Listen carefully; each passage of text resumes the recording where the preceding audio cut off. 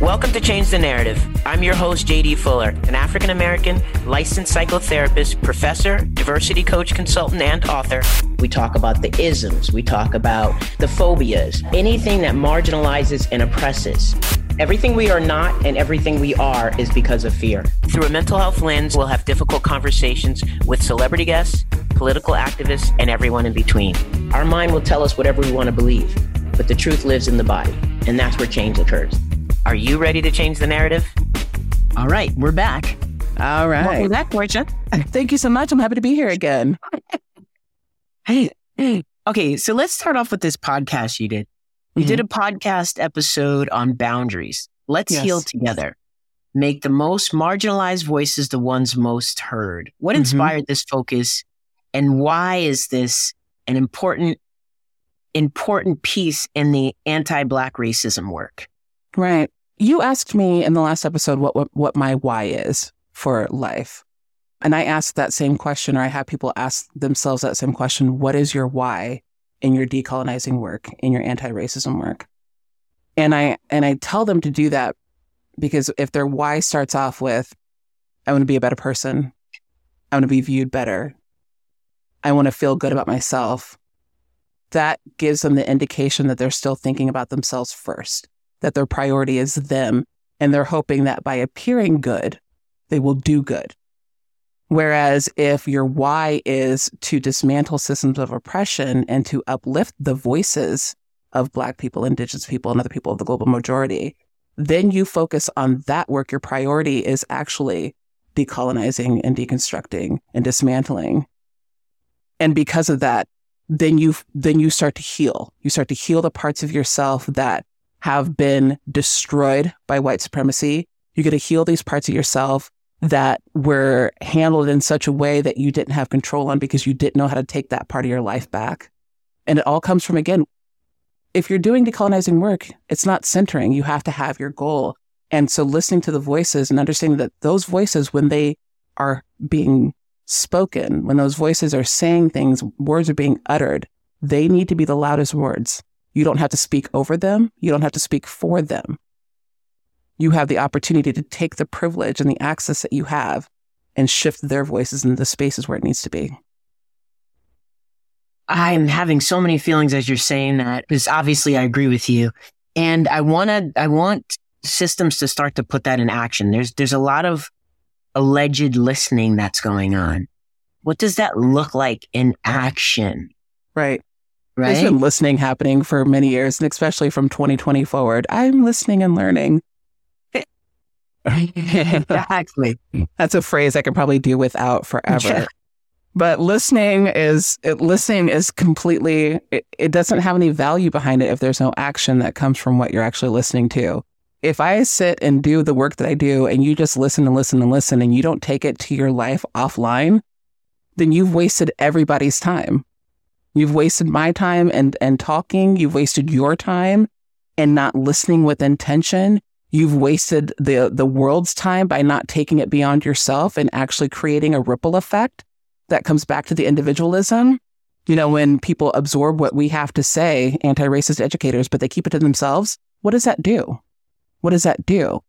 So, yeah, it needs to be in further systems. If we're talking about things that Black people are without, then we need Black voices talking about that. If we're talking about things that Indigenous people are missing, then we need Indigenous people to talk about them, right? Have the people that are actually affected by the harm be the ones talking about the harm. Yeah, it's like when someone, will say in comments, that's not racism, who's white-bodied. And I just want to say, well, how would you even know? Oh, man. The comments. We could write a book about all the comments. Could you imagine? Like, just it'd be 800,000 pages long. And whiteness is either that's not racism or that's racist. For a group of people that don't believe in racism, they are quick to call out reverse racism. Pick a battle. Just pick a struggle. You don't get to have it both ways. Which one is it? So that brings me I'm going in two different places now. I'm going back to another podcast you did because I love these two podcasts you did, but I don't want to forget what just came up for me. Okay. Which is within the queer community, LGBTQIA plus community, the unaddressed white supremacy. If anybody's watched me over the years, that's a real bone of mine to pick, being an elder in the community, all the ways in which I'm expected to change and evolve. And yet white supremacy still persists and still is active and a struggle. That's what made me think of it. Yep. What are your thoughts? I want queer people, I need for queer white people to remember that they are white first. What happens a lot in the queer community is because white people are queer, they now feel like their oppression is more important than anybody else's, right? I have seen it where I've talked about something that has happened to me and somebody says, oh, I see that too in their queer community. And when I respond that queer people come in Black too, meaning that I understand that because I've experienced it, now I'm the bad person for not hearing a queer voice, negating the fact that I am Black and queer. I am full-blown lesbian, so I am part of this community, right? But that's the biggest thing, is remembering that they're white first, that it's not the oppression Olympics. And if it ever were to be that, I'm going to go ahead and tell you that Black women are going to win that every single time. But breaking down and moving away from the white supremacy in the queer community it's really as simple. You're white first. You're white first. You can be white and gay, white and bi, white and poly, white and pan, any of those things, but you're white first, which means that if we're standing in a line and we're talking about anti-queer and anti-Black rhetoric, you can appear to be straight and you don't have to deal with any of that. You might internalize it, but are you directly harmed by it? No, because nobody knows that you're queer. For me, if I wanted to, I could tuck my queer away, but I'm Black all day long. Whew. You don't know how I appreciate hearing that. I have been saying that. I've been saying that for so many years and taught in spaces where I just got completely ostracized because I put my Blackness first and lead with that, and just so much hate from within the community itself. It's like, how do you do that? Right. It's terrible because all of a sudden this solidarity and this unity that we're supposed to have as queer people goes by the wayside. If you spend any time on Twitter, which is the place where critical and cognitive thinking goes to die, you can honestly see the white queers over there have so much anti-Blackness. It is ridiculous. It's ridiculous. And the minute you say something, you're homophobic. That's not actually how that works. Right. Yeah. He said Twitter is where critical thinking goes to die. It's a wasteland. It is a wasteland over there. And every day I go to that app and I'm like, what fresh hell am I going to see today? And it's always something. It never disappoints. It never, ever disappoints. I guess that's why I never survived. Stay away from it. Stay away from it. And now it's X with, what's his name running it. And so he's let go of any type of safety for people. Like, he doesn't respond to harassment claims and all that. So it's the wasteland. Have you seen The Lion King? I have not. Seriously? Okay. It's one of my favorite movies. But there's a scene where Mufasa is talking to his son Simba, and they're looking over the Pride Lands, right, of what is theirs. And then there's this spot beyond that. It's tumbleweed and it's dusty. And Mufasa says, you must never go there. And that is what I like in Twitter too, is the tumbleweed and just dusty and nothing over there. And now I need you to watch The Lion King. I am having feelings about that. I can hold space for your feelings. Thank you. That took me by surprise. Absolutely. Right. I can hold space for your feelings, and I can acknowledge them wholeheartedly. Perfect. Okay. You did another episode. Black women, respect what you hear when you hear it. Why is it that Black women cisgendered, lesbian, hetero, and trans are still the most disrespected and silenced women. You spoke to this, but I'd like you to elaborate if you have anything else to add. Yeah. Something that I see a lot, especially with white women, and if we're going to use like the white women, black women relationship here, white women don't want to hear what black women have to say for a number of reasons. Number one, it takes the attention away from themselves. That's the biggest one. And number two, they don't like hearing from black women when a black woman says, you are not going to be able to relate to this. You might not understand what I'm saying, but what I'm telling you is the truth. But whiteness and needing to be the center of attention and be involved in everything, they try to take a scenario and liken it to something that happened in their lives. And it's just not going to happen. So when you say that, like, hear it first, believe it, and respect it first, and then understand it later, that takes you out of the center of it. That puts you in a position where you have to listen to what's being said to you. You have to respect what's being said to you because you've been saying, white women, listen to black women.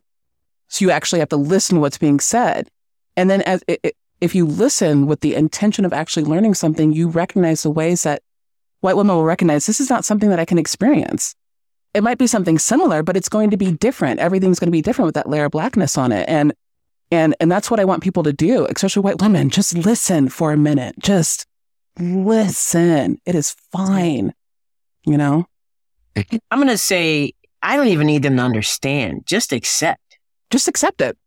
Just accept it. If you end up understanding that, that's a bonus for everybody involved. But still understand that you're understanding the situation, but you're not relating to it. You're not relating to it. White women need, and this is going back to just how they are because they've got their husbands that leave them, and it's a whole nother conversation. But white women just have to be involved, and they can't find a way to be involved without, again, being the center of attention. Do you think it has something, this is sort of a leading question, but I'm going to go with it anyway. Do you think that has something to do with birthing patriarchy? Yes, absolutely. I mean, white women, can I swear on this? Yeah. Okay, perfect. Because white women uphold the patriarchy. Like you said, they birth the patriarchy, they raise the patriarchy, they fuck the patriarchy. Like, that's the reason why it keeps going. That's the reason why it keeps going. I'm not going to tell anybody not to get their pleasure, but understand, if you're not true to who you are, and if you don't know who you are, then you're just perpetrating, you're just adding to this system. And you're adding to this system because you still benefit from it. White women need to know that they still benefit from the patriarchy. They absolutely do. Because the men that are in office, even though they're making laws that are detrimental to all white women, it's going to hit y'all last. It hits them last. It's going to go through us first. It's like my head's nodding off. I feel like one of those bobble. Yes. But they need to recognize their participation in that system specifically. And, you know, I use the example, there was a video I did a while back, and it really, it clicked for some women. And I said, white women, when you talk about your husbands or your partners, and you talk about how annoyed you are by the fact that they don't listen to you, and you repeat the same thing over and over again and over and over again and over and over again, and you get to a point where you just snap and you're so mad at your husband, Kevin, you're like, Kevin, damn it, I told you to do X, Y, and Z. If you can recognize that frustration from your partner or your spouse, but then you can't recognize it when a black woman has been telling you the same exact thing and you keep showing up the same exact way, and we get to our point where we're like, I'm done. And now you want to cower and say, why are you being so mean to me? You're doing what your husband did. And your husband does it because you've allowed him to do it. Yeah, and you taught it to your kids. And you taught it to your kids. So they're going to do it. And your kids do it to you too as well. Yeah, facts. So this anti-Black racism life can wear on the global majority. We know that. Yes. We have a sense of urgency in our bodies that it's not about we're doing something because we think it's right. We're doing something because we're trying to live and have people who look like us live. What do you do in your moments of hopelessness? I think because we all have them. We do. I'm going to come at this as two ways because you said something that I want to touch on. You said we have this sense of urgency to want it to be better, right? A sense of urgency is a characteristic of white supremacy. So The reason why I'm saying that is what I do for my own peace is I remember that rest is an act of resistance. Rest is an act of liberation. And rest is a requirement, not a reward. The sense of urgency isn't helping anybody because we're rushing to do things. And what we're actually fighting for isn't working. Yes, it would be really easy to say, I want people to stop being anti-Black. But what do we do about the systems that are in place that are anti-Black? What do we do about the laws that are in place, the sentencing, the medical disparities? What do we do about those things? And so if we're only rushing to fix people, that still leaves a mess behind. And if we're not doing the things cohesively, then it's not going to work the way that it needs to. So back to what I do is I rest. You know, I crochet. Yes, cook. you do. I do. I picked that back up after like 20 years. It's been perfect for putting the phone down. I like to cook. I will have dance parties with my dog. I do things that make me smile. I do things that bring me some joy. You know, I'll spend time with my best friend who, you know, I moved out to Chicago to be closer to her, but also just I love the city. But I find ways to pour into myself, to remember that I deserve to be loved too, that even though I'm providing so much for other people, I got to make sure I'm okay too. You know, I used to have such a hard time with that when I was younger, like 30 years ago, when I was really, really in the struggle, the way in which you are without social media. I used to feel so guilty having any time off or being, or you know, resisting with joy or anything like that. And I had to learn over the years, the wear and tear, I've had to learn that, you know, our resistance shows up in ways that are self-nurturing and in therapy. And I definitely teach that to my clients in therapy. And I use that when I teach as an adjunct professor. And it's so important because I wanted to bring that up because I hear you say that all the time on social media. I hear you really share that message with your community. And I think it's an important one. So I've been in therapy, like an active participant in therapy for 2 years. I've done therapy for many, many years, but an active participant for the last 2 years, which has been... Welcome back. Thank you. Whoa. Thank you. That is why I'm able to do what I do, because I have my resource to take care of myself. I also am a suicide attempt survivor.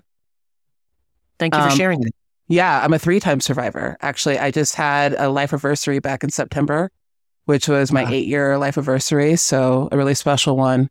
And I know if you're not taking care of yourself, if you're not tapping into yourself and checking on yourself and just going at whatever direction that is, whether it's work, whether it's play, whether it's family, whether it's a relationship, if you're not checking in with you, if you're not touching in with you, part of you starts to die. Like that's the most blunt way I can say it. Part of you starts to die. And from my experience personally, when those little pieces started to die, at the time I wanted to just catch up, right? Like I can say that. And so snapping out of that and realizing that I want to be here.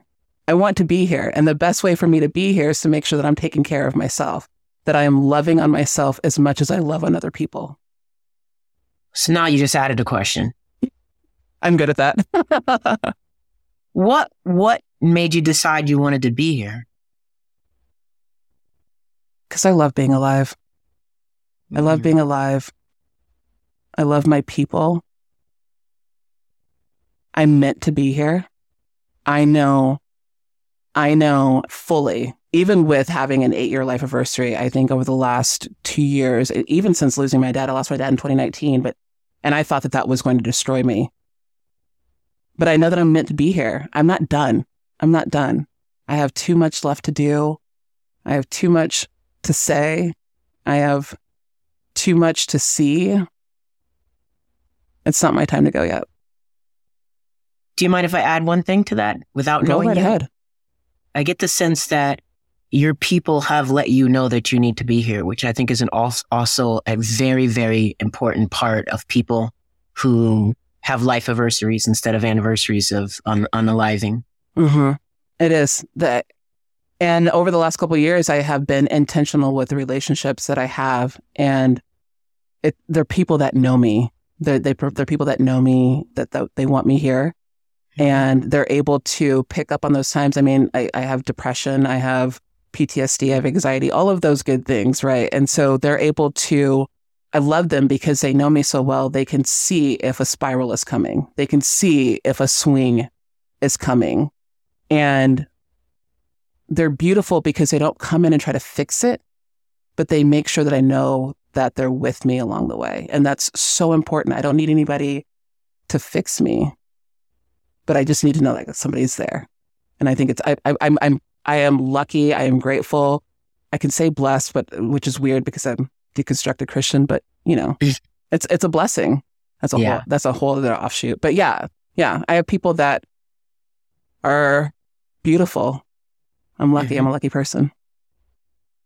I think thank you. And I think that's what makes suicide so devastating for the ones left behind is because they were there. They thought they were loving on somebody. They thought they were letting somebody know. They thought they were holding somebody. And then when that person still just doesn't want to be here anymore, it does feel very personal. And it's heartbreaking because I believe the person gone would say something different. But, absolutely. Get that. I've been on both sides. I've been somebody that's attempted, and I've been somebody that has grieved a person that died by suicide. So like you say, being a person that's attempted and looking at it from that point, it has nothing to do with anybody else, right? When that mindset for me had nothing to do with anybody else. It was just me. And so I can see like how somebody else would be hurt by that. And it's difficult because if you die, you're not here to give that explanation.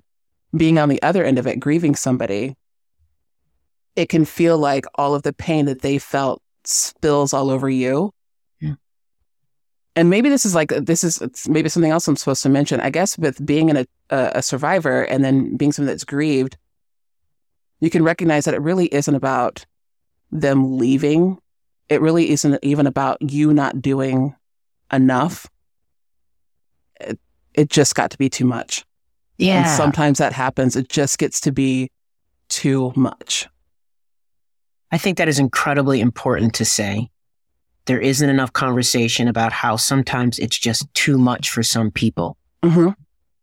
And when that happens, you're right. They don't get to come back and explain to you that it just got to be too much. But really, simplistically, that's the essence of it. Thank you for saying that. Yeah. I mean, it comes back to, again, that's another reason why community is so important. I will talk about community until I'm blue in the face, because community allows for those moments where it seems like it's too much, that you have that outlet. That maybe it's too much and maybe you feel like it's too much to go on. But if you are blessed to have the community, then you get that opportunity to think, is it my time or do I have some things left to do? So I think it's important to be loved. It's important to allow people to love you. It's important to share that love with somebody else, whatever that love looks like, platonic, romantic, whatever the case may be. It's just important to have people. It's important to have people. Having people is important. I agree. Listen, before I outro, please tell everyone where they can find you if they don't already know, your social media handles, your merchandise, all of it. Yes. So my Instagram and TikTok is Portia, Portia .noir, Noir. I'll tell you a funny little story. A lot of people think that the noir is because I'm Black, and it's actually because I love wine. So it's a play off Pinot Noir. It just works both ways. We love a multifaceted. See, we love a multifaceted thing. If you are on the hellscape that is Twitter, it is Portia Noir without the dot in the middle. And on any one of those sites, I have a link tree where you can find my merchandise. It is called The Place Where Portia-isms Go to Live. There are the things that I say. There's a lot of good stuff on there. I love that site. I also love your individual podcasts that I've seen. I've really enjoyed them. I appreciate. That's also on my link tree. Yeah. And I'm excited for, this is something I can give you too. Next year is going to be more of interviewing as well. So it'll be my individual podcast with also having different people coming on. Some people that I've been able to meet through social media, some people that I have in my offline life, but expanding that conversation even more. Excellent. Yeah. Well, Portia, I know that you expend an exuberant amount of emotionality and energy And even though you look comfy under that gray fleece blanket with the perfect side angle,